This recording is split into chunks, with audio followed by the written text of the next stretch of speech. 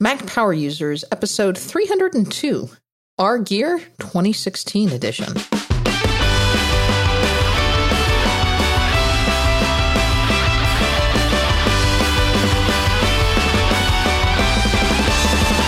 Welcome back to another episode of the Mac Power Users podcast. I'm Katie Floyd alongside David Sparks. Hey, David. Hello, Katie Floyd. How are you today? I'm doing well, and we are getting back into the groove of things after our 300th episode extravaganza. And I'm like, wait, we have to prepare a show now? I thought people were supposed to do this for us. I thought after 300, from there on out, it was like we were done and people were just going to show up with prepared shows, but apparently not. No. Well, okay. Well, we'll get back to it. Back to the workload, I guess. But anyway, you know, this show actually came out of one of the questions that was asked in our 300th episode. And we got a couple of variations of this question, but people ask us all the time about the tech that we use, the tech that we use to produce the podcast, the tech that we use in our everyday lives. A variation of this question that was in the 300th episode is, what is on our desk? That's a question that I get very frequently. Just kind of what are we up to and what are we using? And we did a similar version of the show. I had to go back and look. It was either late 2016 or early 2014. But I mean, 2013. Yeah, 2013. Yes. And we are now in 2016. So I think it's about time we revamped it a little bit. Yeah, I even have a text expander snippet because we always get these questions. And I said, well, go back and listen to that episode. But the problem is most of the stuff we're using now has changed. Well, so now you can update your snippet and tell them to go listen to this episode.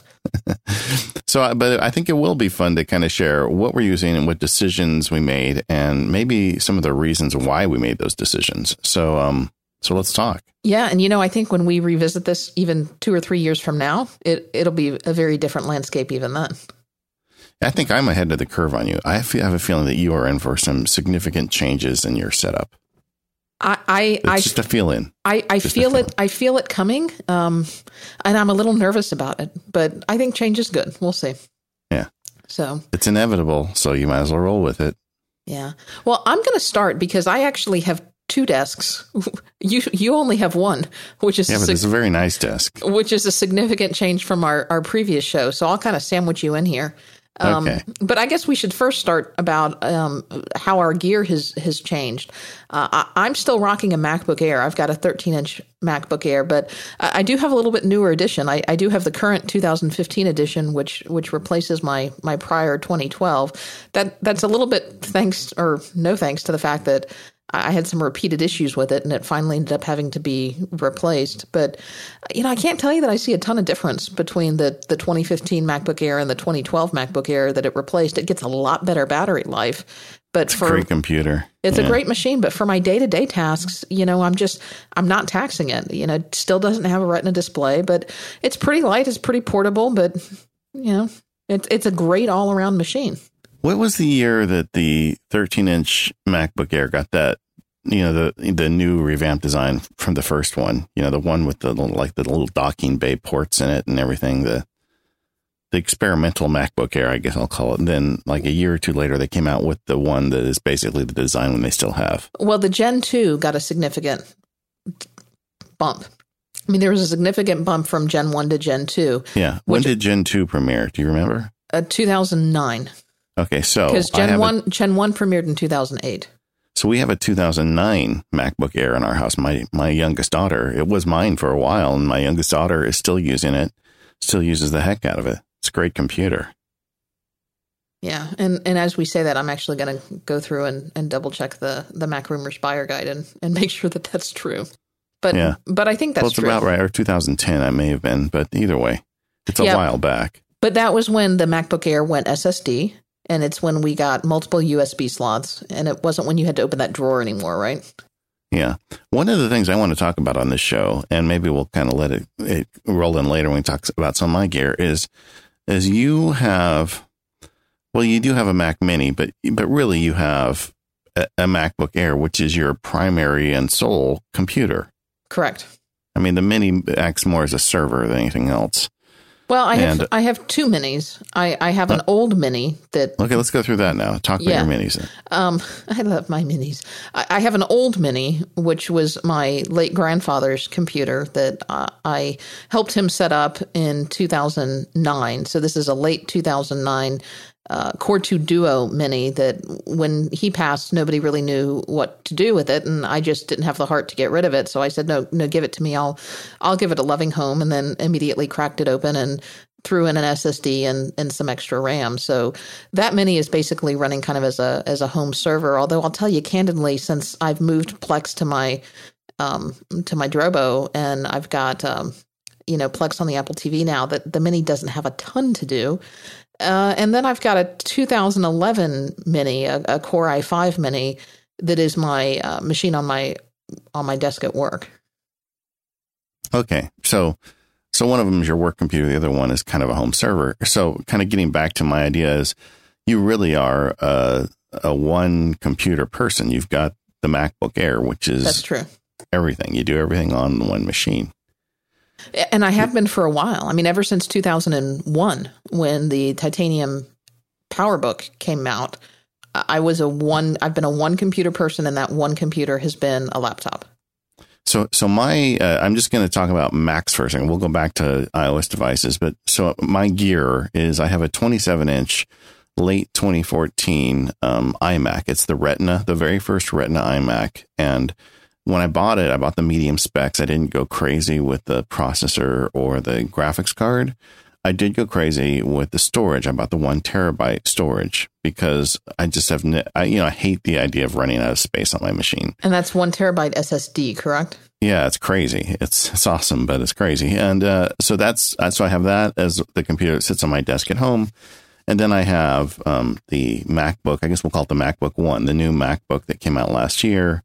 It's the 12-inch screen with the Retina screen, and it's a little underpowered, super light and thin. It's kind of like what the MacBook Air did to the MacBook several years ago. The new MacBook has done to the MacBook Air. It's just super light and portable at the expense of power and extra ports and a few other things. So I use those two machines. What I find interesting is, years ago, like you, I had two machines and switched. In fact, I think even during the lifetime of the show, when I started, I had two machines. I had an iMac and a laptop, but eventually I gave up because syncing and just the nonsense of owning two computers was just too much for me. And in the last year or so, since I've switched over back to having an iMac and a MacBook, what I've discovered is a lot of the things that pushed me to having just one computer are no longer points of pain. I mean, syncing is, dead simple now with iCloud and Dropbox and all the other services available to us. And running two machines just is not nearly as much of a hassle as it ever was before. And so, but for some time you had I think you had like a 15-inch MacBook Pro, and that was your main machine for a long time. I remember. It was my sole machine. Yeah. I remember you lugging that back and forth. I took it to work every day. I recorded podcasts on it. I did everything on that one machine for probably about 3 years. Yeah. And I like the new system better. I mean, I like having, I guess I lose some portability, but this 27-inch screen it's just amazing. Everybody that has them talks about this. If you've ever been in an Apple store, you probably have some appreciation. But if you sit down and work at it every day, it's awesome. 27 inches is plenty of screen real estate. I don't need a second screen, except occasionally. And in that case, I use my iPad as with the Duet display app to like right now, we're doing a podcast. I've got all my recording tools on that side screen. But generally, for the day-to-day work I do as a lawyer, as a podcaster, as a writer, and all this other stuff, the iMac is a splendid machine. I really love it. And when I want to be portable, I've got the MacBook. So it's really nice. The downside, obviously, is it's going to cost you more money to buy two machines than one machine. And there is a bit more work in the sense that you're maintaining two machines. But to me, the benefit of it is really nice because I have the advantage of the big screen when I need it, and I have the little screen when I need to get on the road. And that's where I think you're heading. I mean, I don't know, maybe I'm wrong, but it just seems to me that would be a natural progression, once you get done with school and just kind of the types of things you're doing, to have a nice screen on your desk would be pretty nice. Right. And I do have a 24-inch Apple Cinema display that I basically dock, and we'll talk about it when we get to this MacBook Air into. So I do have a nice screen on my desk, but nothing is Retina. Nothing other than my iPhone and my iPad are Retina. Well, we'll talk about that for a second right now. What type of screen are you using with your iMac, with your laptop? Well, I've got the built-in laptop screen, and then I have a 24-inch Apple Cinema display, which was, what's that display, 5-6 years old now? Yeah. Right. Is that the one where you had the one cable coming out the back that you can plug in and do everything? Yes and no. I mean, this is not the Thunderbolt display. This is the generation before the Thunderbolt display. Yeah. Because the Thunderbolt displays were the 27-inch displays. So it is still DisplayPort. So this has a Thunderbolt cable, and it has 3 USB ports on the back. So you can't do everything, but you can do some things. Yeah. But I think where the lines are really blurring, and this may be a good time to talk about that, is with the iOS devices, especially for you, because I know that you now have this iPad Pro, and as we were just talking pre-show, I have an iPad Mini and absolutely love it. But I did, and I could never think of why in the world I would need an iPad Pro in my life, because for everything I think my MacBook Air is far superior. Why would I want an iPad Pro when it's almost just as big and bulky as my MacBook Air, and certainly would be about the same size as your MacBook One? And I know that's not the official name, but that's what we're going to call it. But I must say, I laid hands on an iPad Pro last weekend at the Apple Store, and I don't know if it's just the new and shiny, or it's the fact that I just kind of want the latest and greatest from Apple, but I keep finding myself thinking about that iPad Pro and thinking about, gosh, wouldn't it be nice to have that for this specific use case or that specific use case? And that's where the lines blur. I mean, why do I need an iPad Mini, an iPad Pro, and a laptop? Yeah, David, tell me. I'm dealing with that right now because I have both. I have the MacBook and I have the iPad Pro. And, lately the iPad Pro is the new sexy. It's the new machine in the house. It's something brand new from Apple. So it's a lot of fun exploring where it works and where the limits are. I'm going to do a post on this because I don't think my thoughts are fully coalesced, but I can tell you that right now I've been keeping a list of the times that I use the iPad Pro and I run into some barrier that prevents me from getting work done.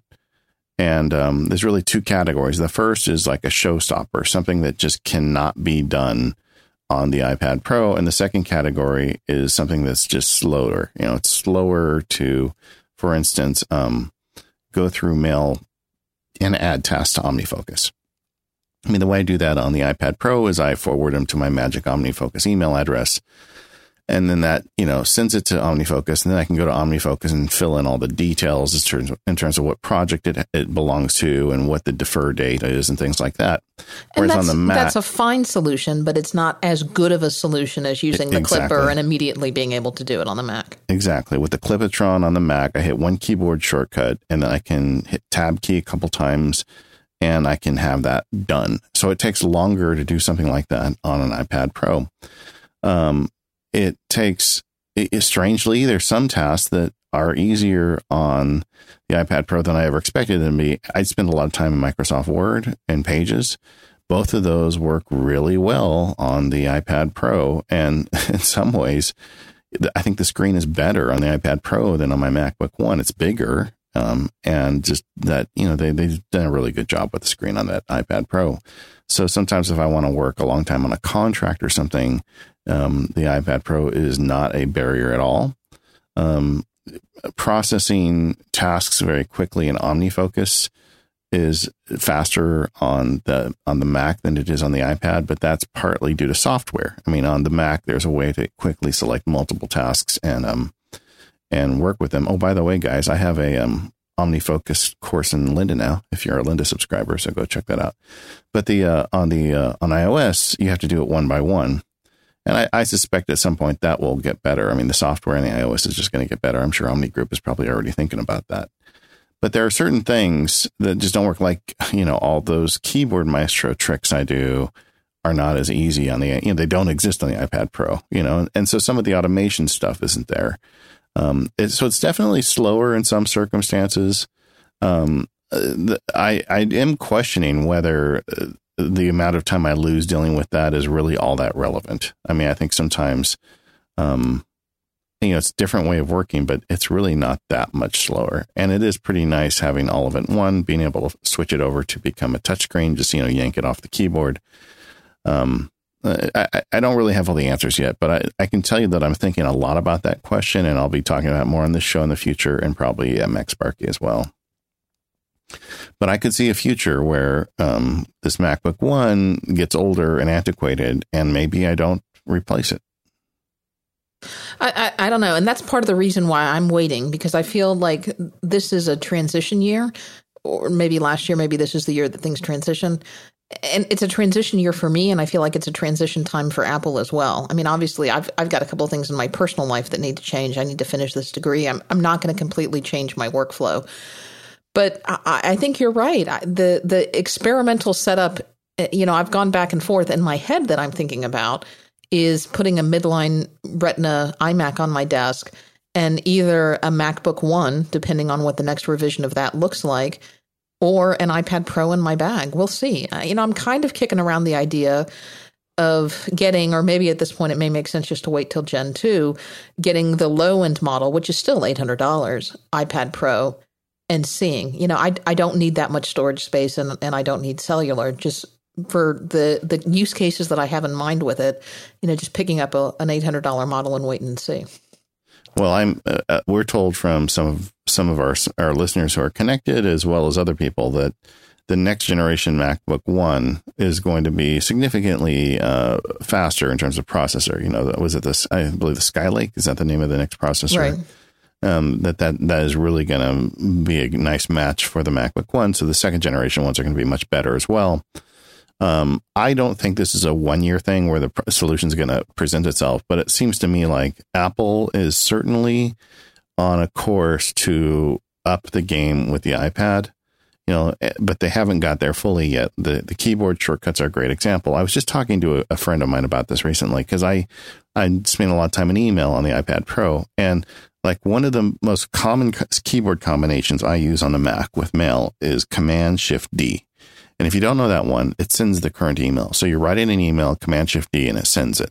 You don't have to take your finger off the keyboard and fiddle with the mouse. It just sends it. And that is so second nature to me that when I first started using the iPad Pro, I hit Command-Shift-D, and guess what? It sent my email. So somebody in Apple said, oh, this is important. People really like this. Okay. So then what's the very next step I do after I hit Command-Shift-D? What do you think that is? I'm on my keyboard. I just sent an email. What am I going to do next? Close the window? No, I'm going to hit arrow down. Oh, okay. Because I want to go to the next one. All right. Or I either hit Control Command A to archive it and then arrow down. But quite often I navigate them with the arrow keys.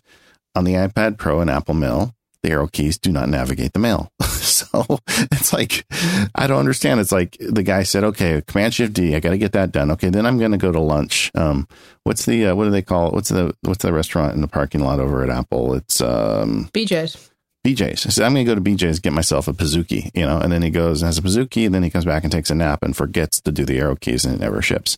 I don't know what happened, but it's just the arrow keys aren't there. So suddenly I'm yanked out of this process, and I have to use my fingers to like fiddle around with the screen to move around the email.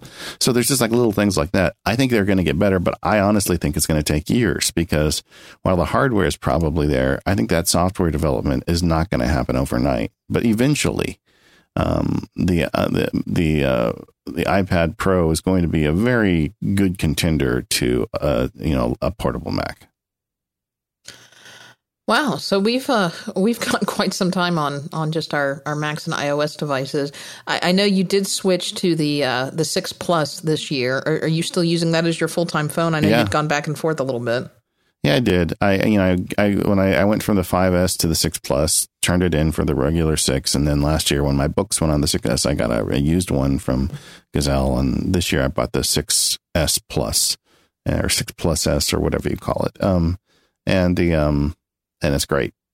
Yeah, I can't imagine going any bigger than the iPhone 6. We'll see. And then, of course, we both have Apple Watches. I got the stainless steel version. I know you got the sport version, the black sport version. Yeah. And we each got a couple of bands. I've got the Black Sport Band and a Melanie's Loop, and you've got a couple as well, I think. Yeah, I've got the Black Sport Band, and for Christmas, in fact, I put this on our gift list at Christmas. My wife must have been listening. I got the Nomad leather strap, which is just a really nice leather strap for your watch. And I don't wear that every day, but when I want to look fancy, I'll put it on. It looks good with the aluminum black watch itself. Very cool. Well, now that we've kind of covered the big picture of what we have, I think the next step is to talk a little bit about what's on our desk. But before we do, David, why don't we take a quick break and you can tell us about our first sponsor? I'd love to. Our first sponsor today is our friends over at Daylight. Running a small business can be pure chaos. You've got customers to follow up with, deals to close, projects to complete, meetings to schedule, and a million other things to do. If you have a few employees, coordinating this information gets exponentially more difficult. When you have emails in one person's inbox, task lists on different computers, and notes on pads of paper, important information always gets lost and time gets wasted. So Daylight solves this problem. With Daylight, all of your team's contacts, calendars, projects, notes, emails, and more are shared in one application. So you can check your team's schedules to coordinate meetings and check the status of a deal without having to interrupt anybody. And with your information on all your Macs, iPhones, and iPads, your team always stays in the loop no matter where they go. It takes all of that chaos and makes it clean, organized, and streamlined. You save time, accomplish more, and work happier. And unlike web apps, Daylight is a real Mac and iOS app that saves everything right on your Mac, iPhone, and iPad. You can keep working from any Apple device, and unlike cloud-based solutions, it works even when you don't have an internet connection. So as soon as you get an internet connection, Daylight seamlessly syncs your Mac, iPhone, and iPad to keep you up to date. Not only is Daylight a native app, it also is tightly integrated with Apple's ecosystem by providing CalDAV and CardDAV services. So you can subscribe to your account and work with your Daylight calendar using Apple's Calendars app and other apps such as Fantastical. You can also work with your Daylight contacts using Apple's Contacts app and other apps that use the same contacts database. This tight integration lets you take advantage of Siri, Notification Center, and more. So as you grow your business, Daylight grows with you. Whether you're an ambitious individual, a lean and mean team, or even a big, small business, Daylight can help you stay organized and efficient. Daylight is made by people who love the Mac and don't want to ruin the experience by making you work in the web browser. Get a free 30-day trial by going to marketcircle.com/daylight. That's MARKETCIRC. Try again, Dave. MARKETCIRCLE.com/daylight. And that's spelled DAYLITE. There are no limits during the trial, and you can invite as many colleagues as you need. It's a great application made by some wonderful people. Thank you so much, Market Circle and Daylight, for sponsoring the Mac Power users. So suddenly I feel the urge to start singing the Mickey Mouse song. You know, M-I-C-K. I do really good, except when I have to spell something. I think I have some kind of lingering issue that never got diagnosed. M-O-U-S-E. All right, I just had to finish it, or that'd be hanging out there. All right, let's talk a little bit about what's on our desks. So I guess I guess I better go first since I've got two desks and you only have one now. Well, or we could do kind of category. The first thing I see in here is you have keyboards. So maybe let's talk about keyboards for a minute. Yeah, you know, my favorite keyboard for the desk is the Logitech K750. I've tried Bluetooth keyboards. I've tried clicky-clacky keyboards. I've tried wired keyboards and wireless keyboards. I like the K750 for a couple of reasons. One is it's got solar power, so you don't have to worry about putting batteries in and recharging it. It will charge, just kind of with the ambient light in the room. The other is it's an extended keyboard, so it has the numpad on the right side, and I use the numpad quite a bit. I know some people don't care about it, but it's got the inverted T for the arrows and the numeric pad. And then the big thing is it has a nice feel to it. It feels very similar, I think, to Apple's Bluetooth keyboard, and very similar to the keyboard on the current line of laptops, excluding the MacBook One. And so if you're going back and forth, just in terms of spacing and travel, if you're going back and forth between the Logitech keyboard and the Apple keyboard, you don't have to kind of do a mental shift in your mind as to what keyboard you're in. I find that if you're switching between two very different types of keyboards, you can be prone to more typos because your keyboards are very different. And then the last thing is it doesn't have a lot of travel. As much as I love the clicky clacky keyboards that I'm used to, I grew up typing on, I found that I've got some issues with RSI, and those keyboards don't necessarily love me. So I've actually got two of these keyboards. I've got one of these keyboards, a white one on my desk at home, and then I've got a black one on my desk at the office. Yeah, I've got the K750 is the one with the solar charger. Yep. Okay. Yeah. So I bought one of those too. For a while, I used it with my Mac. Eventually, I actually put it downstairs. I have like a little tray that slides under the couch with some tech on it, and I keep it there. And anytime I want, I've got it because this one can pair to 3 devices. I think this is the same one we're talking about. No, the K750, the desktop version. Oh, okay. The extended version cannot pair to 3 devices. They do have a short version that will. I'll look up the number next time it's your turn. But so I've got the short version that has 3 Bluetooth pairings. So I have it paired. That would be the K760. Thank you. And I've got that paired to the Apple TV, to my iPad Pro, and my phone. And so if I ever need a keyboard when I'm downstairs, I can always just yank it from under the couch. You know, it's like the guy who hides the whiskey in every corner of the house. I have technology, same problem. On my desk, though, I'm using the Magic Keyboard from Apple that came out a few months ago. And before that, I used the Apple Bluetooth keyboard. Like you, I think low travel keyboards seem to suit me. And I know a lot of people don't like the Magic Keyboard. I think it works fine. It feels good on my fingers. I like that it charges off the lightning cable. I think I've only had to charge it like twice since I bought it. So it holds a charge for a while. And I like the low profile kind of piece of it. Keyboard's a very personal thing, though. Like a lot of people, I'm not saying everybody, a lot of people dislike the keyboard in the MacBook One, and that doesn't bother me at all either. So there you have it. Yeah. Now, with the Apple Magic Keyboard, that charges, the new one, you don't have to put batteries in anymore, do you? No, there's no batteries in it. It's got a little lightning port on the back of it. And occasionally you get a little notification, saying, hey, you're running out of battery. And then I've got a lightning cable always connected to my Mac anyway, like I'm using it right now to run Duet Display. I just plug that into the keyboard and go to bed. And the next day it's charged up. And they also have that thing where if you're really out and you just plug it in for a few minutes, it'll charge it up enough to work for a few hours. That's a good idea. Now, what about mice or other input devices? On my desk at home, I've gone with the Logitech Performance MX Revolution mouse. Yeah, that's the one that Mike was talking about, right? No, it's not. It's the precursor to that. Although my next mouse will be the mouse that broke Mike. That will be my next one. And that may not be too far off because I've had this one for several years and its battery does not hold the charge that it used to. But I like the feel of this. I think it has a nice ergonomic feel, and I like a big mouse. Unless it's alive, and then I do not like it at all. Well, there's like hammers and traps and Acme dynamite. There's different ways you can deal with that. I like computer mice. I do not like real mice. Do you like freak out if you see one, or is it just you just don't care? You just don't want to be around them. I don't freak out unless they're in my house. When I was a kid, I had a pet rat. I literally had a pet rat. A rat is not a pet. His name was Montgomery. I named him after a World War II general because that's how I rolled when I was 8. Not after Scotty? Nope. But anyway, so I'm not a mouse person. Oh, wait, real quick. You said it broke Mike. How did it break Mike? Oh, Mike had issues with RSI with it, and he ultimately sent it back. Yeah, but that's because I remember when he bought it. That's because he programmed it wrong. So that's I have Mike's to catch fault. up with his show. Yeah. I when he bought it, he was going nuts, and I said, well, because I hadn't used a mouse in a long time, I said, well, maybe I should go try one, and I went and got one, and I tried it for like a week and then returned it. I'm just not a mouse person anymore. I am a Magic Trackpad person. And I'm sure it's probably not quite as accurate for fine detailed stuff, but there's not a whole lot of stuff I do like that.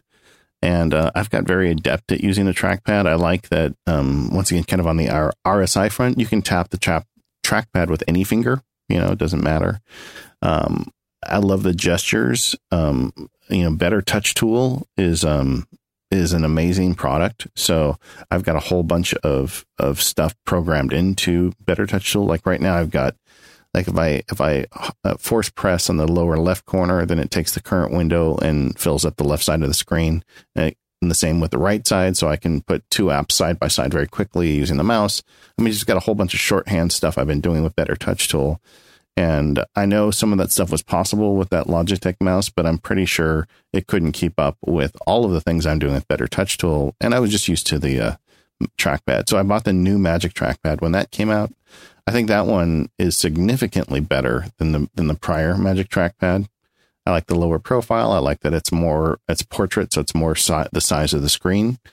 And it doesn't have as steep as an incline. And just like the keyboard, when it starts running out of juice, you can plug it in and charge it.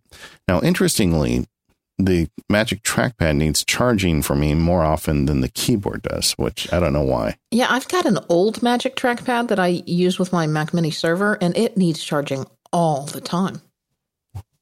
Okay, well, that would be your batteries, right? I mean, you're putting portable batteries in there? I'm putting rechargeable batteries, but I've got the good ones. Okay. How old are your rechargeables? Maybe try a different set and see if that's the problem. Yeah, I try to rotate them out, but yeah.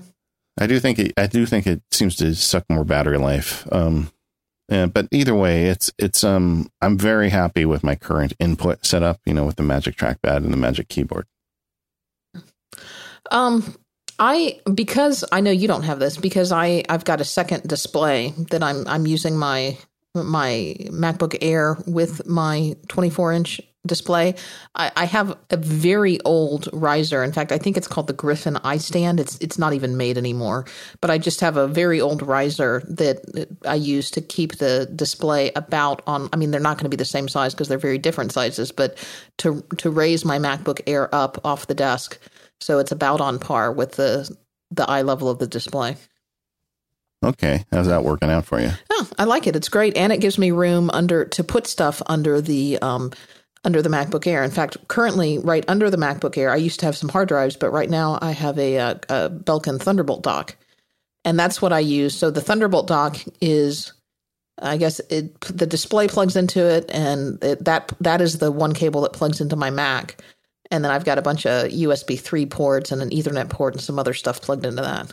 Do you keep your mic plugged into that as well, or does that go directly into the laptop? No, the mic actually goes directly into the laptop because the mic gets unplugged when I'm not using it. That's one of the things I liked about using my switch back to having a desktop and a laptop computer was not having to drag cables all over the tabletop every time I wanted to use the laptop on the desk. You are going to require some additional hardware if you're going to be using your laptop and a second display, because laptops just really aren't made to have all your Drobos and networks and everything plugged into them all at once. And even then, I don't have enough ports. I did have to go out and buy like an Anker. I don't know if it's a 7 or a 10 port USB hub to plug into that, and I've got that like bolted underneath my desk with double-sided stick tape. That's a good trick, because I've got a bunch of stuff like bolted underneath my desk that you can't see, so it doesn't have to clutter up the top of my desk. Yeah, me too. I went to Home Depot. They sell industrial Velcro there. It's like really heavy-duty Velcro with super sticky backs. And on the bottom of my desk, I just stick the Velcro and then put the other piece of matching Velcro on the device. Like you, I also bought a USB 3 hub, because the iMac, the way you plug things into it is kind of nuts. I don't know how else you would do it because they're so thin on the edges, but the getting stuff behind is actually kind of difficult. So I plugged in a hub, which is then Velcro to the bottom of the desk. The other thing I have is I have an IKEA. I got this from IKEA. And you have to Google their under desk wire management system, and if I can find a link for it, I'll look for it. But it's just it's called their under desk cable management organizer, and it's just a kind of a bunch of wire that it almost looks like a trough that bolts up underneath my desk and hangs down, and I've got a bunch of stuff just stuck up in that underneath my desk, like towards the back of my desk. I've got a couple of hard drives and a bunch of wires and all of that stuff just hangs underneath my desk, so I don't have to have it on top of my desk, which has been nice. Okay, they have one cable management tool called the Cavissel. I will I'll find it and put a link to the show notes. That's not it though, because it's like a box. I know what you're talking about though. It's like a thing that just bolts underneath. It's got some wires on it. Yeah, I will put a link in the show notes. Oh, it's called the Signum, Signum cable management. Of course, it's the one thing from IKEA that you can pronounce. Yeah, it's $10. So yeah, that was easy. Okay. Well, you want to talk cable management? I kind of shared my trick. I've even got a power strip underneath mine. I've got, with the Velcro trick, it works, and it's out of the way. Also, I have in my desk, there's 2 holes drilled on either side with a little grommet, so I can have cables sneaking out and going under wherever necessary. I do like a clean desk, so it's kind of nice. And that's like another advantage of the big, just the one iMac on the table. It's, there's not a whole lot of other stuff when you're working. Yeah. One of the other things that I've started doing, and it's not necessarily on my desk, but for things that can't be on my desk that have to go other places, is you can find these little cable management things. Just Google on Amazon or search in Amazon for cable management. And so, for example, back behind my desk, I have a Ethernet cable that goes from the wall and sneaks into a closet so that I can have Ethernet in the closet, because unfortunately I didn't have the foresight to put an Ethernet connection in my closet, but it has to make like a 3-foot run from where the plug is in my room into the closet. And I was just able to put a strip of this white cable. It's a cable cover around it, and it's at the bottom of my baseboard. And it's very neat, and you'd never know it was there. Nice. What about docks? You have, like, in addition to your cables, how do you deal with your iOS stuff on your desk? I have got the EverDock from Fuse, and I think you turned me onto that originally. I've actually got 2 of those. I have one on my desk at home and one on my desk at the office. And I like having a dock for my iPhone on my desk because I use the one at my office much more. I tell you, it started because I had the problem where if I just had a lightning cable plugged into a wall outlet in my office, it would get snagged all the time. Someone would always run into my office because they lost their charger or didn't bring their charger, and they would take my adapter. So I found that if I literally bolted my charger to my desk using a dock, nobody was going to steal anymore. Yeah, I got rid of mine because I just found I wasn't using them as docks much. I had one like downstairs, and the idea was when guests came over, they could always charge their stuff. But I switched that to just a cable with some of those cable holders, where it's located at, so they can just pull it up if they want. And also, frankly, the iPad Pro and some of the other devices I have don't fit in those docks, and I wanted to be able to charge those as well. So I'm not using that too much anymore. And we talked about on our show recently, the stumps. I still have my old stumps, the ones that aren't really supposed to be the new stumps, but they still hold my stuff. And I've got those sprinkled around the house, and I've got one on my desk as well. In fact, I've got my iPad Pro sitting in one right now. I also have one of those.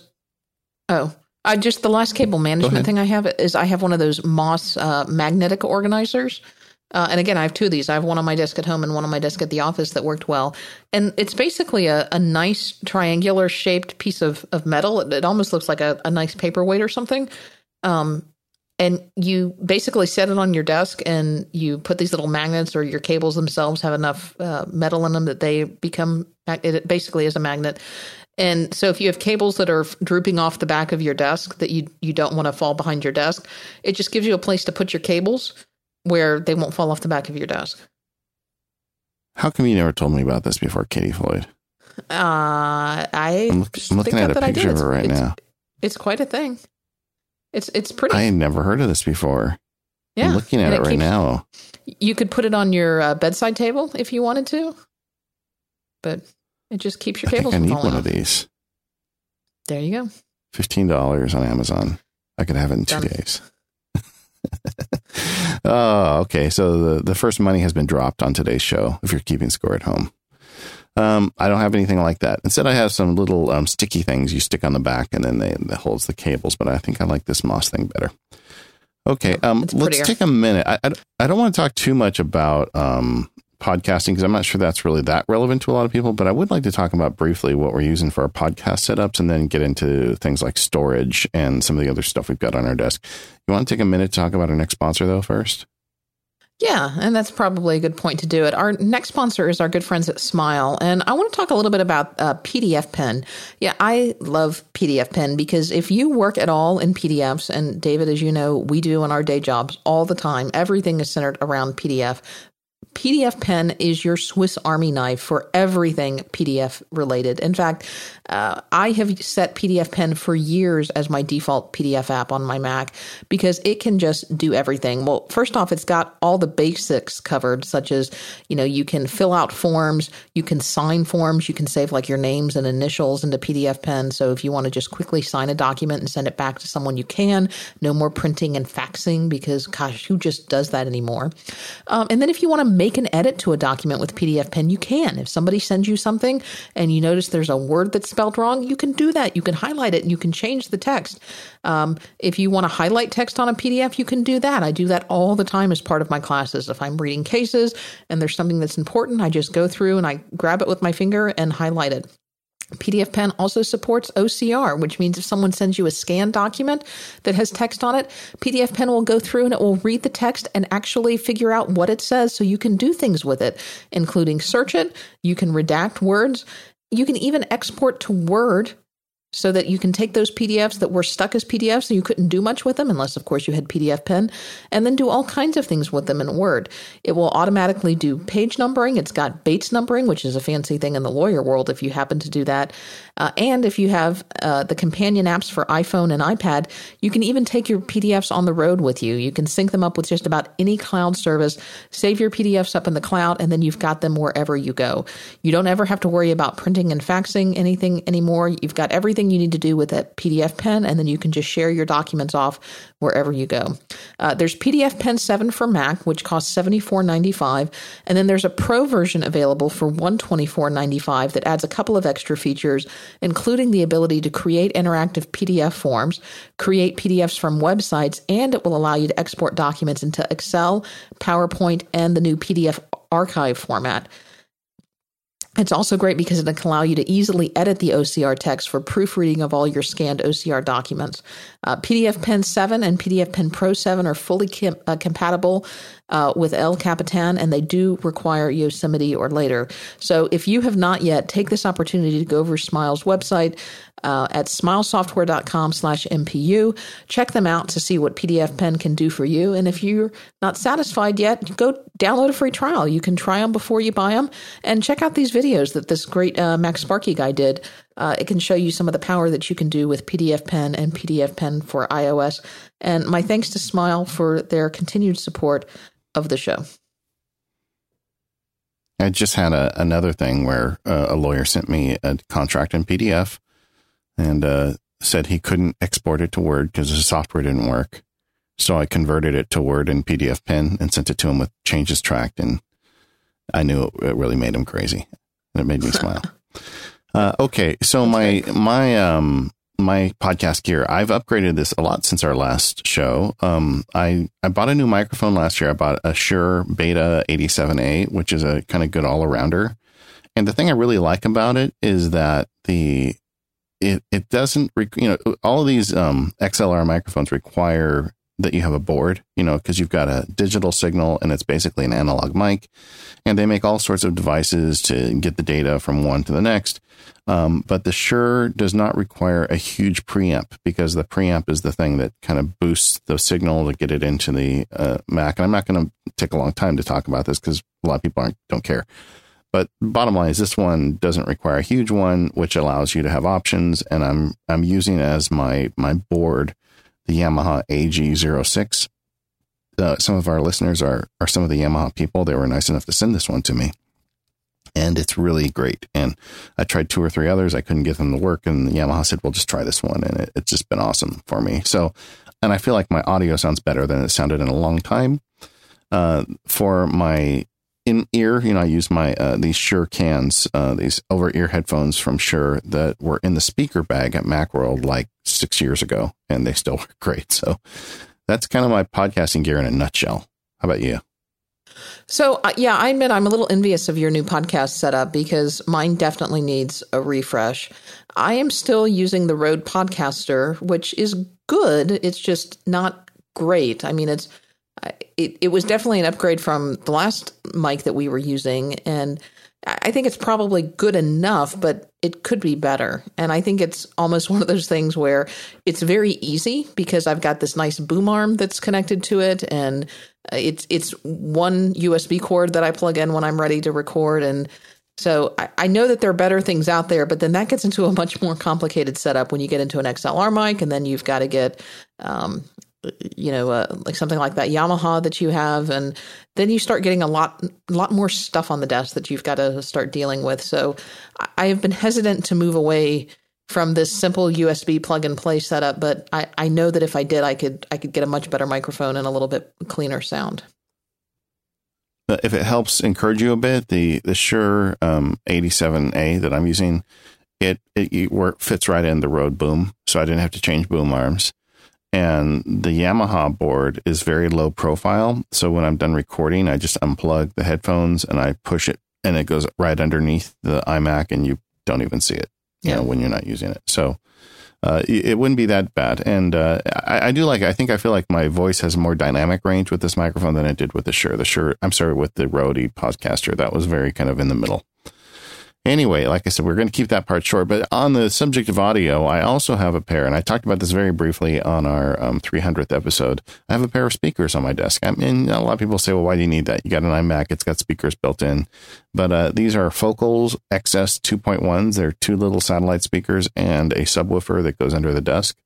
I reviewed them for Focal, and this has to be like 5 or 6 years ago. It might have been even before the MacPow user started. And I liked them so much, I bought them afterwards.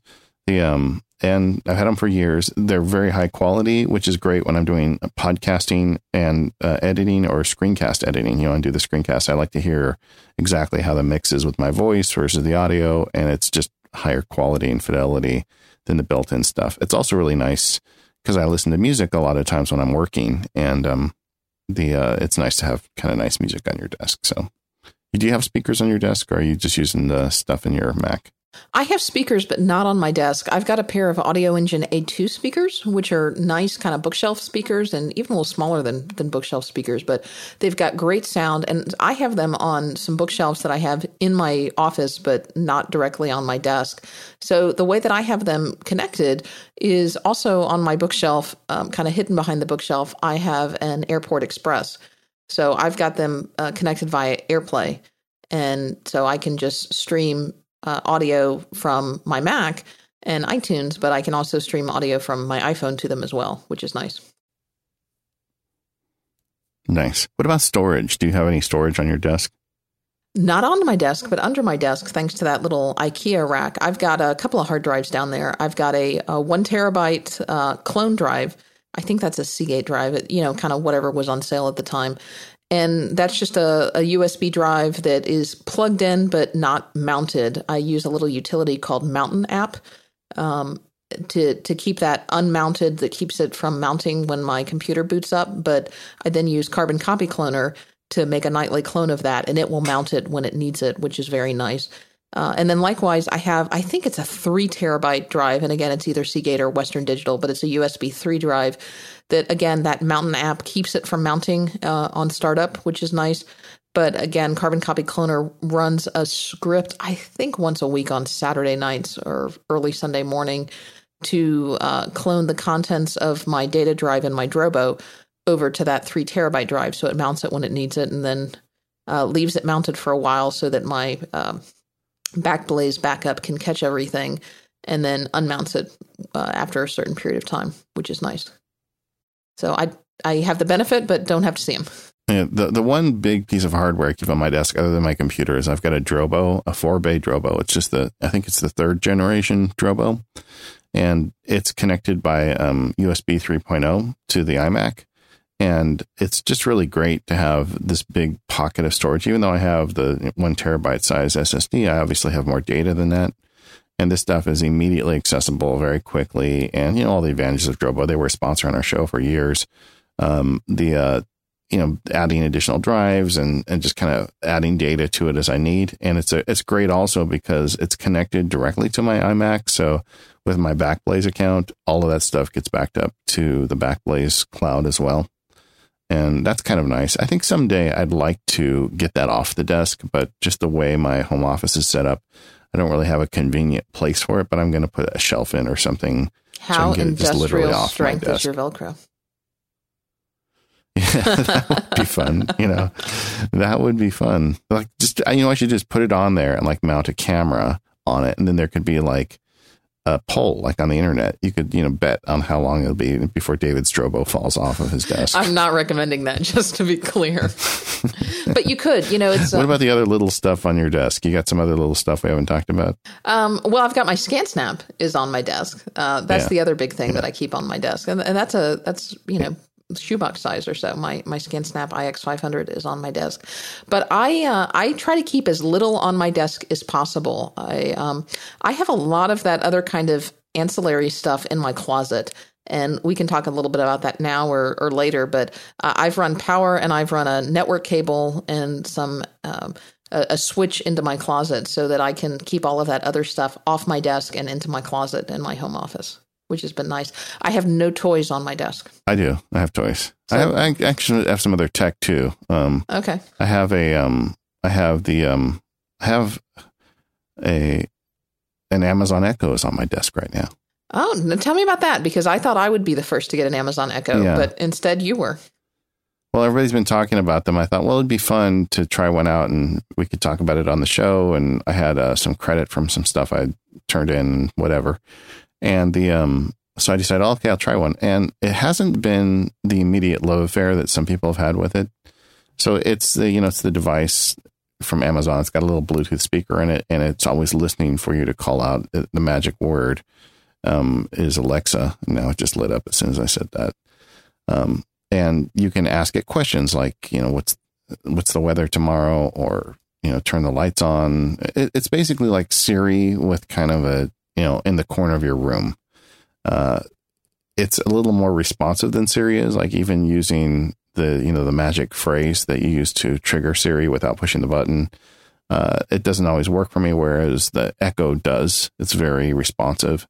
Although I don't think it really adds enough features. I'm not really sure. I've only had it a few days. I'm testing it out, and I have not got rid of the box yet, so I'm not sure.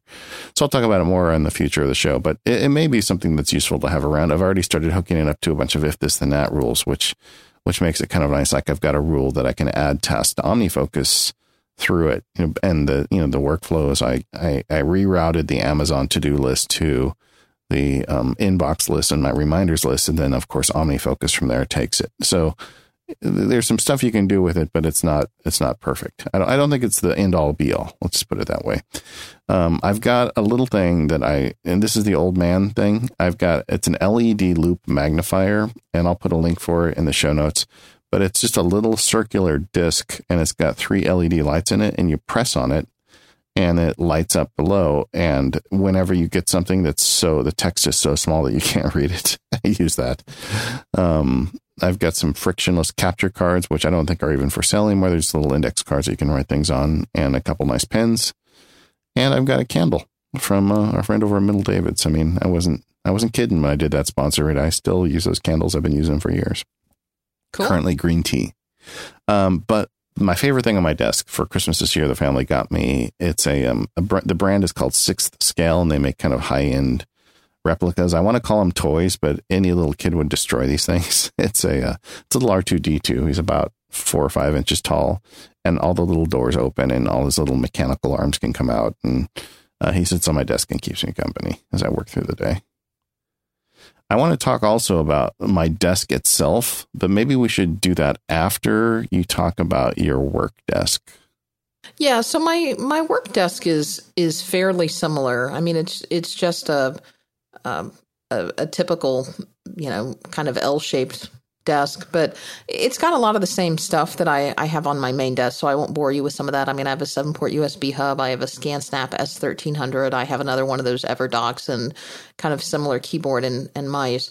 The big change that I have on my work desk is I've got to adapt that to work with the PC that I have under the desk, because there are a few things, they provided me with a PC when I came to work, and I said, oh, isn't that cute? Very nice.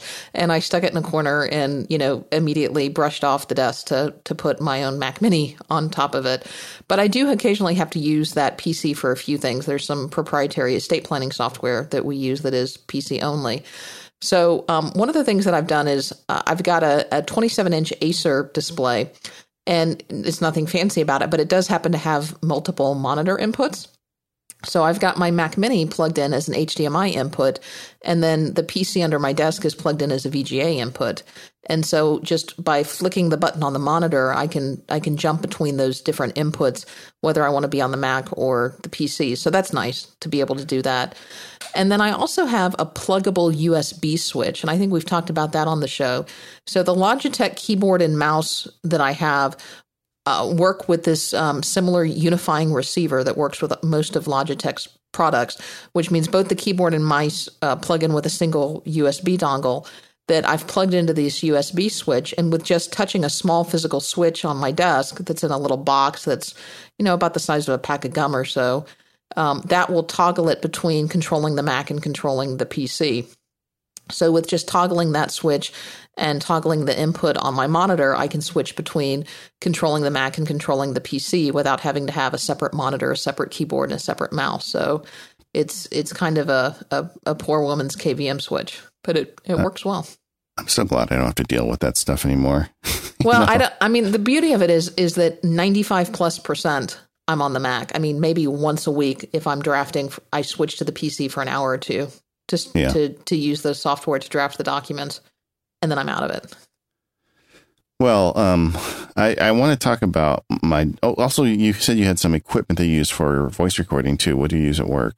I've got a couple of things. I just have a Philips dictaphone that the way that it works is my assistant has special software on her computer that if I email her a WAV file, and that software on her computer picks it up and puts it into a transcription software for her to transcribe. And then I just have a Plantronics headset that I use. So. Yeah, I've got a little Sony recorder that does the same thing, except I use it with Dragon Dictate, and it can transcribe it for me. I could also hire people if I want. I could send the file to them and have them transcribe it. Very rarely do I need that. I mean, usually Dragon Dictate's good enough for me. All right, I want to talk about my desk because it's kind of fun. But before I do, let's take a minute to talk about our friends over at the Omni Group, sponsor of our show today. And their product in particular I want to talk about is OmniGraffle.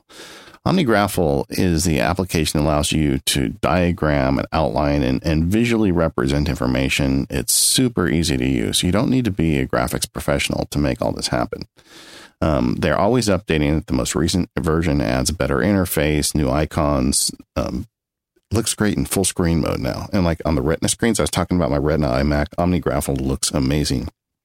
They've got everything now in a single sidebar, so the tools don't move around the table on you. You can just have everything right where you want it. And layer management got easier. Guide management is super easy, and you can export the image to Photoshop. So what can you do with this application? I use it for so many different things. I use it in the day job to show the relationship of people or companies or transactions. I've used it to trace money. It makes excellent exhibits. Like if you're a lawyer, you can make exhibits with it. If you're a student, you can make nice looking visual presentations. When I file briefs in court, a lot of time I put visual information in there, and I use OmniGraffle to make that. And I always get accused of having hired professionals. When people see it, they want to know, why is this guy hiring professionals for this brief? When in fact, it's just me and OmniGraffle for 10 or 15 minutes. They just make it really easy for you. One of the things I did with it recently, I redid my backyard, and I've been setting up my vegetable gardens and everything. I track my vegetable gardens in OmniGraffle. I have a little I've created virtual vegetable gardens, and I go in there and I update it with what I planted and when I planted it, so I can kind of keep track of everything. And because it's on iOS as well, I can check that on my iPad Pro or even my iPhone, and just check in on those little images. Everything is really easy. And that's really the amazing thing. It's powerful and it's deep, which a lot of people can do powerful and deep, but not many people can do powerful, deep, and simple. And that's what OmniGraffle does. So check it out. Go over to the Omni group and get it from them. You can get it through the App Store as well. I recommend you get it from Omni Group directly. That way they can give you updates, and it's easier to buy the stuff from directly when you're getting something this important. They have a free, I believe, 30-day trial. They have student discounts. I mean, there's whatever way you want to get into this application, you can get into it. If you've been putting it off, now is the time. It's a new year. Go learn some new skills. Check out OmniGraffle. And thank you, Omni, for supporting the show. Now, I wanted to talk about my desk. For years, I've always had this cheesy little desk. I think I got it at Staples for like $50. Like 15 years ago or something. I podcasted on it for years. I wrote legal briefs on it, but it was never big enough, and it always felt kind of rickety to me. And a couple of years ago, I decided I wanted to get a real big boy desk for my home office. And maybe subconsciously, I knew I was going to be working from home sooner than I thought. I don't know. But I went and bought a fancy desk. I bought a standing desk. And it's not just one that stands tall. It's one that's got a motor in it. So I can either lower it and use a chair or push a button and stand in it. And when you push a button, it's got motors inside the little legs. So the desk goes up and down. You can adjust the height exactly where you want it. The one I use is the Next Desk Terra, which was recommended by Wirecutter when I bought it. And they're quite expensive. It was over $1,000 when I got it all in on it, and which sounds kind of nuts, but I did it. And I haven't, it's one of those things you regret it when you spend the money, but you never regret it afterwards because it's just so solid. Since then, Wirecutter is now recommending the Jarvis Bamboo, which is a different manufacturer. It's less expensive, and I'm told just as good, or very closely just as good, according to Wirecutter. So you can save some money that way. I also have a fatigue mat I keep here. And even while we're recording the show, sometimes when my watch tells me to stand and Katie's talking, I'll mute my mic and, push the button and raise my desk and stand for a while.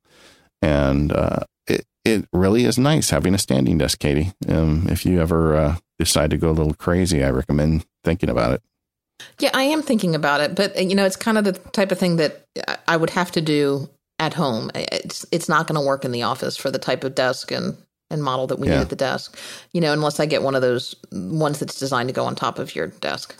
And well, I know the Wirecutter does recommend one of those. I think when you're getting into the sub $1,000 range, I mean, $1,000 is a lot to spend on a desk, and I'm not saying it's not worth it. It probably is. But, I don't know if it was, but I did. But there's just kind of a mental block, when you're looking at over $1,000 for a desk. These, it looks like you're in like the $600 range and probably closer to $700 by the time you configure it. Yeah, well, I did not go crazy with the Next Desk. I got one of the lower end ones, but the you could spend quite a bit more on some of their products. But when I started thinking about how much time I spend working at my desk, it just seemed to me like it was a worthwhile investment. And now that I'm at it 7 days a week, I'm really glad I did it. But get yourself a good fatigue mat. If you get one of these, don't just buy the desk. Also get something where you can stand on, and your knees and your feet will get sore standing on a hard floor all day. And I don't stand for 4 hours at a time. I'm just up and down all the time. And I am, even after after several years now of owning this thing, it's not something that wore off on me. I don't just use it sitting down all the time or standing up. I'm always cranking it up and down throughout the day. Now, how does that work with your cables and all? Because that was one, I briefly had a standing desk that was one of these convertible desks that worked on top of your original desk, and I ended up sending it back. It was not a great experience. But one of the big annoyances when I was constantly raising and lowering the desk, all of the cables that I had attached to all of the various things that are on my desk caused an issue. I was constantly pulling things out and things were falling off because the cables that were attached. How does that work? Okay, can you hear? I just raised it. Now I'm talking about, I feel like I can get away with raising it while we're talking. Yeah, I could hear you raising it. So the cables are no problem at all. It has a long cable that goes up to the top, and it comes with a multi-port power adapter screwed into the bottom of it. So the trick is you plug everything into that, and then the long cable is the only thing draping down, and it's the way they do it. It's very elegant. So, and it's got enough slack in it that it can go up and down just fine. So all my gear is essentially plugged into the the underside of the desk. So it goes up and down with the desk. And one of the advantages of it is, frankly, when I want to work on cable management, I just crank the desk up as tall as it'll go. And I can really get under there very easily to, fiddle with things. But that's one of the issues with the Drobos. Like if I take the Drobo off the desk, then I have to accommodate for the desk going up and down and the Drobo staying connected and not being yanked off a shelf somewhere. Yeah. And you probably don't have all your stuff plugged into a APC then. Well, no, because battery backup. Oh, no, it's not. It's not. But for me, that's not really an issue. We live in Florida. That's not an option to not have it plugged into a battery backup. But wouldn't if you just plugged in the, well, I don't know that much about battery backups. Do they have to plug directly into the battery backup? You can't go through like a power. Well, the problem is you want to, like, let's say hypothetically you have a 8-port battery backup. Yeah. Typically, four of those ports are really battery backup, and the other 4 are just surge suppression. Yeah. So I'm going to want to plug my monitor or my computer into the battery backup port, and maybe I want to plug my hard drives into the battery backup port because if my hard drives are spinning, I want to keep those spinning. And maybe my monitor, I don't know, but I don't need to plug my ScanSnap into the battery backup port. I don't need to plug my my whatever, things that don't necessarily, if I lost power, that it wouldn't be that big of a deal. I don't need to plug everything into the battery backup. And the more things you plug into the battery backup, it only has you never want to plug your printer into the battery backup because printers are huge power sucks. And the more things you plug in, your battery life goes all of a sudden from 15 minutes to like 30 seconds. So it wouldn't be many items. And the total travel of this depends on how tall you are, but I'm kind of short. So the total travel of this thing for me is probably about 2.5 feet or less. So you would just have some slack and those would be plugged into your battery backup. Now, do you keep that under your desk currently? Yeah, my desk actually has like a small shelf on like a wooden shelf built into the bottom of the desk. And that's where my battery backup is. Yeah. Or if you felt lucky with industrial strength Velcro. No, those things are heavy. No, I'm just teasing. Yeah. But I think you could still pull it off. If we got any Floridians using these stand sit desks, let us know for the live show how you're dealing with that problem. I want to get Katie in one of these things, but it's really nice. I don't know. I feel good. And see, my desk faces a window, so it's nice. I get to look out the window and push the desk up and down, and I don't know. Very cool. Okay. I think we finished on our stuff on our desks, but we do have some other tech in our houses. You want to talk about some of that? Yeah. So I mentioned that I've got this network closet. I have a couple of network closets in my house, actually. So one of the things that I did when I built my house is I built in a network closet, and this happens to be in my laundry room. And basically what that is it was a single place in my house where all of my cables ran to. So all of my coax cables terminate in this closet. All of my what are they called? All of my Cat 6 cables terminate in this closet. I've got power in this closet. So this closet is basically designed. This is where you put your router. This is where you put your cable modem.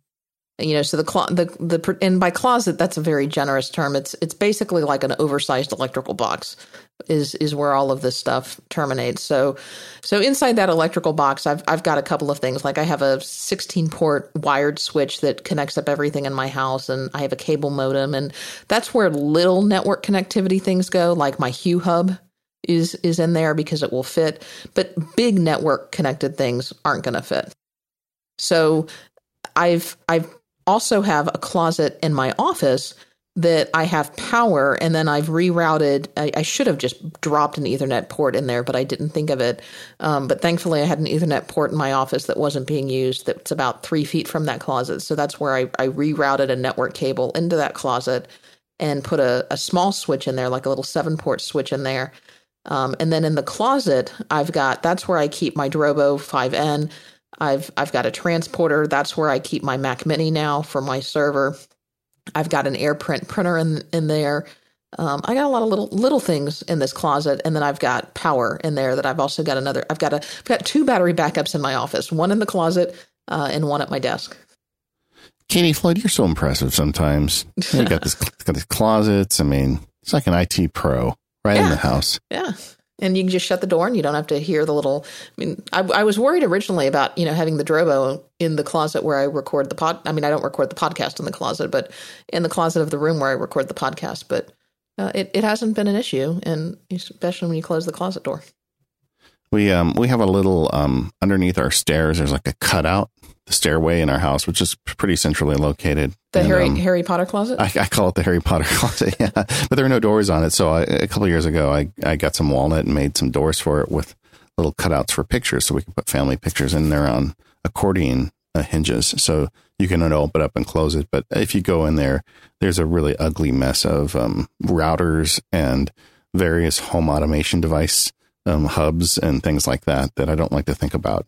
But that stuff's all in there, but it's not really that well organized. Isn't it weird how you spend time organizing that stuff and then you don't touch it for like 6 months and you come back and all the cords are tangled into each other, even though there's been nobody in there? I don't even understand how that works. I tell you, 3M double-sided tape is your friend. Yeah. And what way do you use it? You stick that like on the back of your router, stick it to the wall or the inside of the cupboard, whatever. Yeah, that stuff is good. Yeah. And it comes off very easily. Will it stick to drywall? Okay. I've never tried to stick it to drywall. Yes, it will stick to the drywall, and the drywall will stick to the router when you pull it off. Yeah. Okay. So be careful. Yeah. Is that the voice of experience there? Yes, it is. I put a couple of pieces of that and stuck my Apple TV to the back of the TV, and I finally got it off. It required some prying, but the Apple TV is quite scarred. I like that the conversation starts that you finally got it off. I finally got it off. Yeah. I don't have that much stuff under there, but and I've got a shelf that it sits on just fine. But the problem I have is just the way the cords seem to like tangle into themselves every time I look in there. I don't even have to touch anything. I just have to look at it. And we also have the family printer in there as well, and just kind of all that stuff in one place. So it's like a disorganized version of Katie Floyd. I mean, wireless is great for a lot of this stuff, but still nothing beats a wired connection. Yeah. Some of the other tech in the houses that I think is probably worth talking about a little bit. We've done home automation shows, but I just have to tell you, I still love my Sonos. They've expanded. I don't know when the last time I reported into the Mac Power Users listeners on it was, but now I have a Sonos Play 1 in my bathroom. So that gives you a pretty good idea of how far down the rabbit hole I've fallen. Seriously. We had a party right before the new Star Wars movie came out, and I usually keep in the bathroom upstairs, and because I'm taking a shower, I want to be able to listen to some of my jazz, right? But when we had the Star Wars, we had a party where we premiered all 3 of the prior Star Wars movies before the Episode 7 came out, and so we had our friends over. We were watching all 3 of them, and I took the one from upstairs and I put it down in the bathroom downstairs, and before we started with the movies, I went online and with Apple Music and downloaded all these like disco versions of Star Wars and jazz. All the, Star Wars has been apparently played in every type of genre of music ever known to man. So I got all this music and I put it in a playlist, and people loved that they'd go in the bathroom and the music was still in there. I don't know. I really love the Sonos. That's probably my favorite bit of home tech that I've got all over the place. Well, we've got so much little miscellaneous stuff between the Sonos and the Hue lights and, automated this and automated that. I mean, that could take, we could cover a bunch of stuff there, because I know we've got little gadgets and gizmos all around our houses. You want to save that for another day, or what do you want to do? Well, no, I think we have time, but why don't we take a quick break here and I'll hit our last sponsor, and then we can come back and wrap up with all the little stuff that we have that's just kind of tucked in nooks and crannies. Okay. Sounds good. So our last sponsor for this podcast is our friends over at Squarespace. You can start building your own website today by heading over to squarespace.com and entering offer code MPU at checkout to save 10% off. You know that we are big fans of Squarespace when it comes to building yourself a place online. There is nowhere better. Squarespace gives you all the power you need in your hands to build an amazing website, but they take all the pain points away. You don't have to worry about hosting. You don't have to worry about scaling. You don't have to worry about what you do if you get stuck with something. They just take care of it all. They help you build a site that looks professionally designed, regardless of your skill level, with no coding required. They have very easy to use tools that are all in your browser that can make your website look and feel exactly how you want. There's nothing to have to download.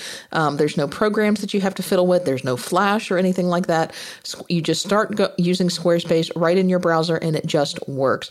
They use the latest state-of-the-art technology to power your site and to ensure security and stability. They are trusted by millions of people and some of the most respected brands, including Relay FM and Max Sparky and Katie Floyd. to host their websites. Their site templates are stunning and easy to look at. They all feature responsive design, and they make your site look great on all sizes of device. But they have a ton of awesome features as well, including 24/7 live chat and email support. They have a commerce platform if you decide that you want to add a store to your Squarespace site. They've got cover pages, and they've got rock solid fast hosting. So if you want to stretch Squarespace any further, they do have a development platform that is now out of beta and available to everyone. So you can do all kinds of things to take your Squarespace site to the next level.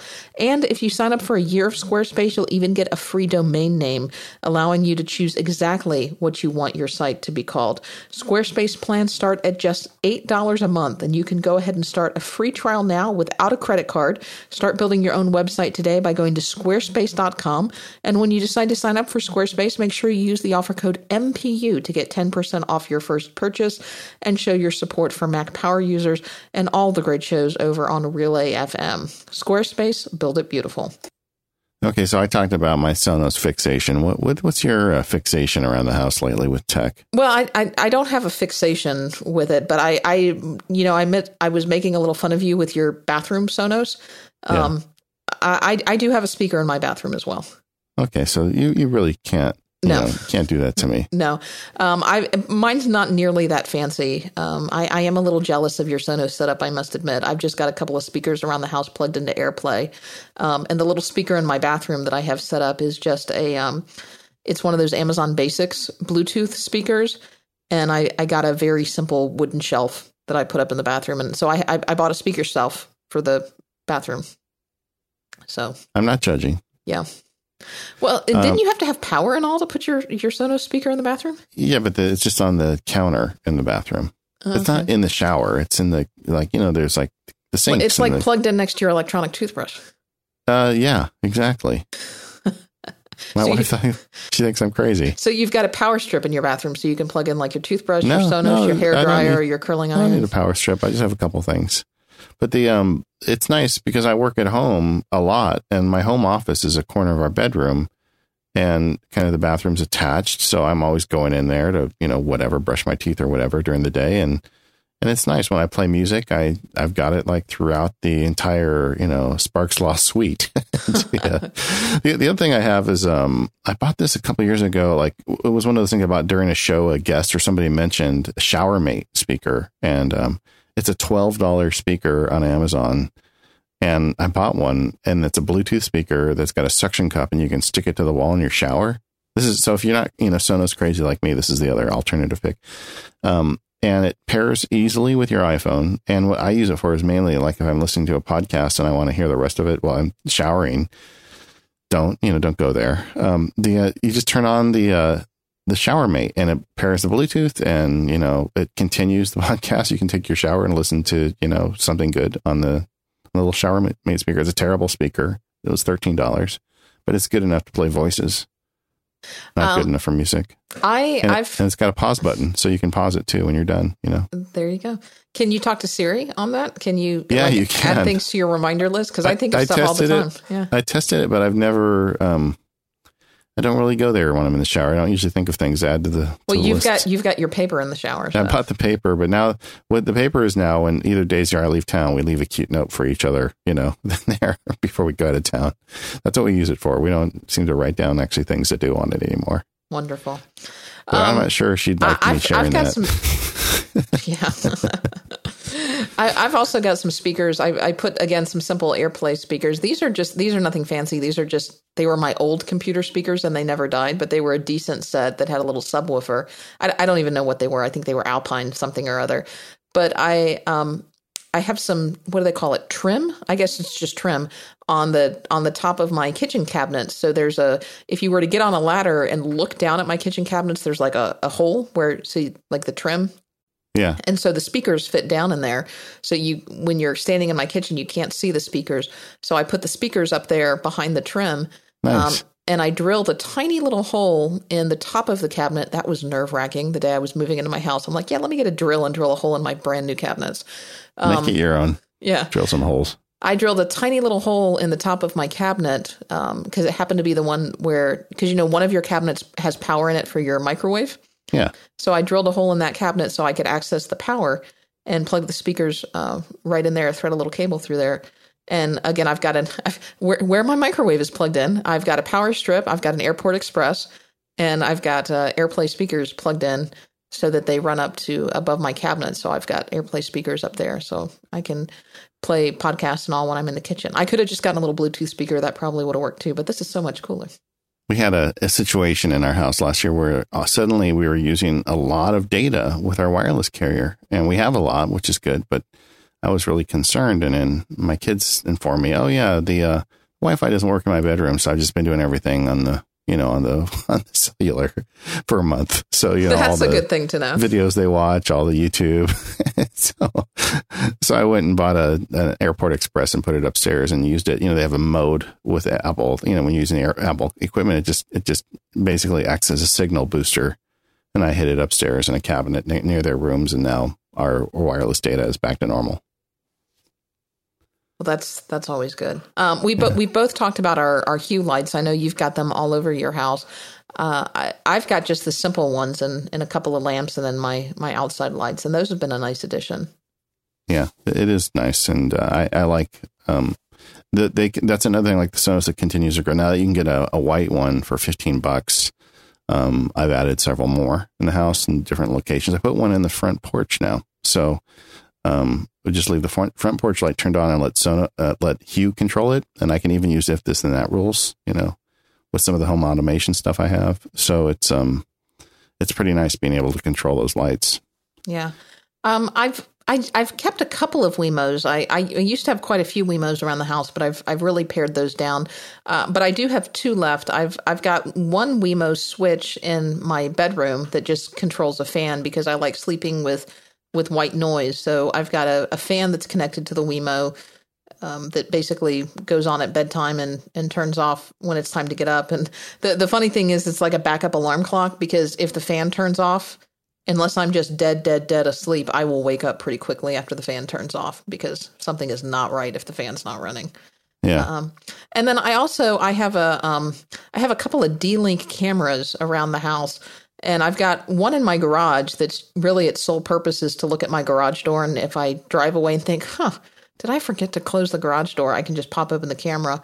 And then I bought a second one I finally just kind of put it in my living rooms where it, can get a good angle of my whole house.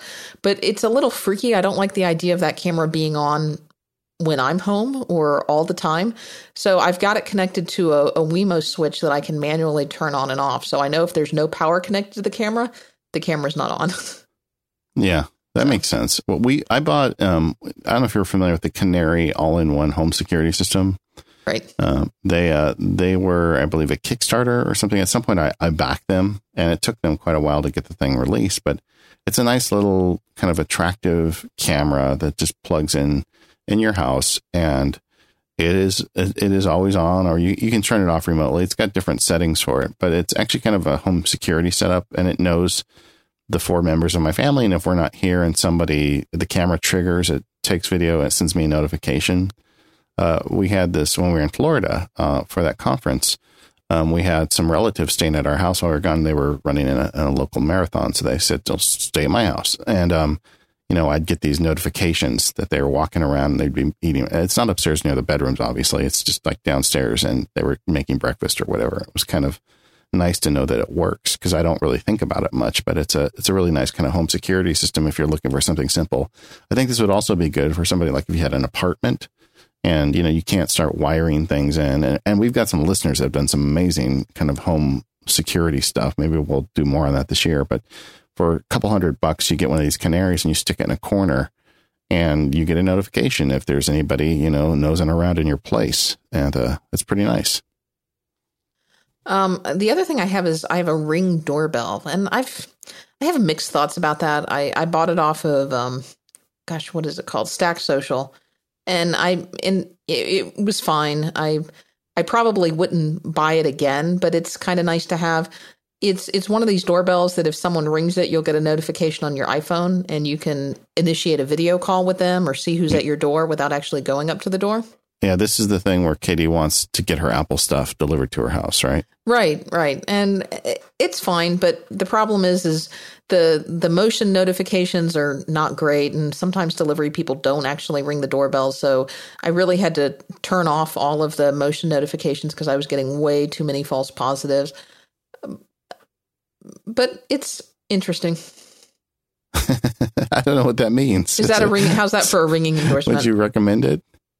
I think it's got promise, but it may need another few generations to work out some of the bugs. I've got it and it's up, and I'm not going to take it down. But it's one of those things that it came with because of the special I got. It came with a year of like recording. So if someone comes up and rings my doorbell, I can go see who it was. But when that year of recording runs out, all of these things now come with a subscription. It's like, gosh, do I really want to pay whatever it is? And I don't remember what it is. It's either like 30 or 40 or 50 or 60 something dollars a month.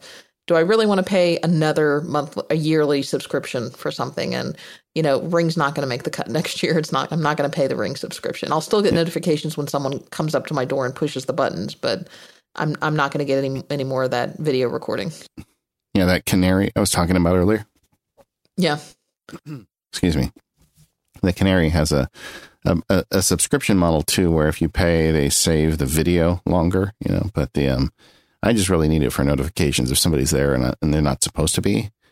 And, you can also trigger a remote alarm with it. You can make it start squealing like crazy. And, it's, so I've never paid for the subscription service on it, but I'm actually tempted to buy a second one because I was thinking that we would have Apple HomeKit everywhere by now when we'd have all these great options and everything would be so fully integrated. And it feels to me like a lot of that hasn't happened yet. And I'm tempted to buy another Canary because there's another section of the downstairs house that's not really covered by the existing one. And I was thinking, well, if I had two of them, we'd have really great coverage and that would be our security system. But I haven't committed yet. Well, I tell you, at this point, I am really hesitant to buy any of this home automation software right now until we see what shakes out with HomeKit. Yeah, and it just feels like there's like all these competing venues. And that's why I've kind of simplified things. Largely, we've kind of bought in with the Hue systems for the light bulbs, and we haven't done a whole lot of other stuff yet because we've been kind of waiting too. And it seems like the Hue is deep enough now that they are supported by HomeKit already. I have the new bridge and I can trigger it by Siri, which is one of the reasons why I'm just wondering if I need this Amazon Echo or not. But more on that in the future, gang. Yeah. Well, any other great burning tech that you have at your home that you just have to tell people about? I think we've covered a lot of it already. No, I've simplified a lot of stuff over the last few years. I've gotten rid of a bunch because, I was trying to keep things simple. But I do love my geeky toys, as you can tell from the show. Well, there you go. Next time people ask, we'll send them this episode. And that's kind of a complete rundown of all the tech that we have in our home and what we use. So we didn't even get to our iOS gear because we thought about it, but gosh, that could be a whole other story. Yeah. And there's a whole other story behind this episode about how often Skype shut down on us and hopefully nobody ever realizes it. Hopefully you from never the final know. product, thanks to clever editing. Yeah. Well, thank you to our editor, Mark Miles, for making sure that nobody ever notices that Skype shut down a bunch on us and we had a horrific Skype call. But thank you also to our sponsors, Daylight, Smile, Omni, and Squarespace for their support of Mac Power users. If you've got some gear on your desk or at home that you think we absolutely should have covered or something that you particularly love, now's your chance. Send in an audio comment and we'll hear about it in the live show coming up. And if you want to send us feedback, send it to Twitter at Mac Power Users. Katie's at Katie Floyd, and I'm at Mac Sparky. Yeah, and you can find links to everything that we talked about in this show at our website at relay.fm/MPU. And just a quick note to people out there, the MacPowerUsers.com website is still up. We've kept it going and said that we would for a year or so after we made our transition to Relay. MacPowerUsers.com, the domain, will always be up and running. We are not going to let that go. But the Mac Power User site is probably going to go away in the next couple of months. I know some people have been using that still to contact us. We still get a lot of emails from that MacPowerUsers.com contact form, and I know a lot of people are still getting show notes and links from that old site. We are working with our web guys to try to redirect that old stuff to Relay FM. If not, and keep those old links alive. If not, that all is just going to redirect to the main MPU page on Relay, and all of that information is over on Relay now, so hopefully you'll be able to find what you need. But just a heads up that site will not stay up indefinitely. Probably in the next 3 months or so, it is going to go away. So. And on that note, have a great week, gang. We'll see you next week.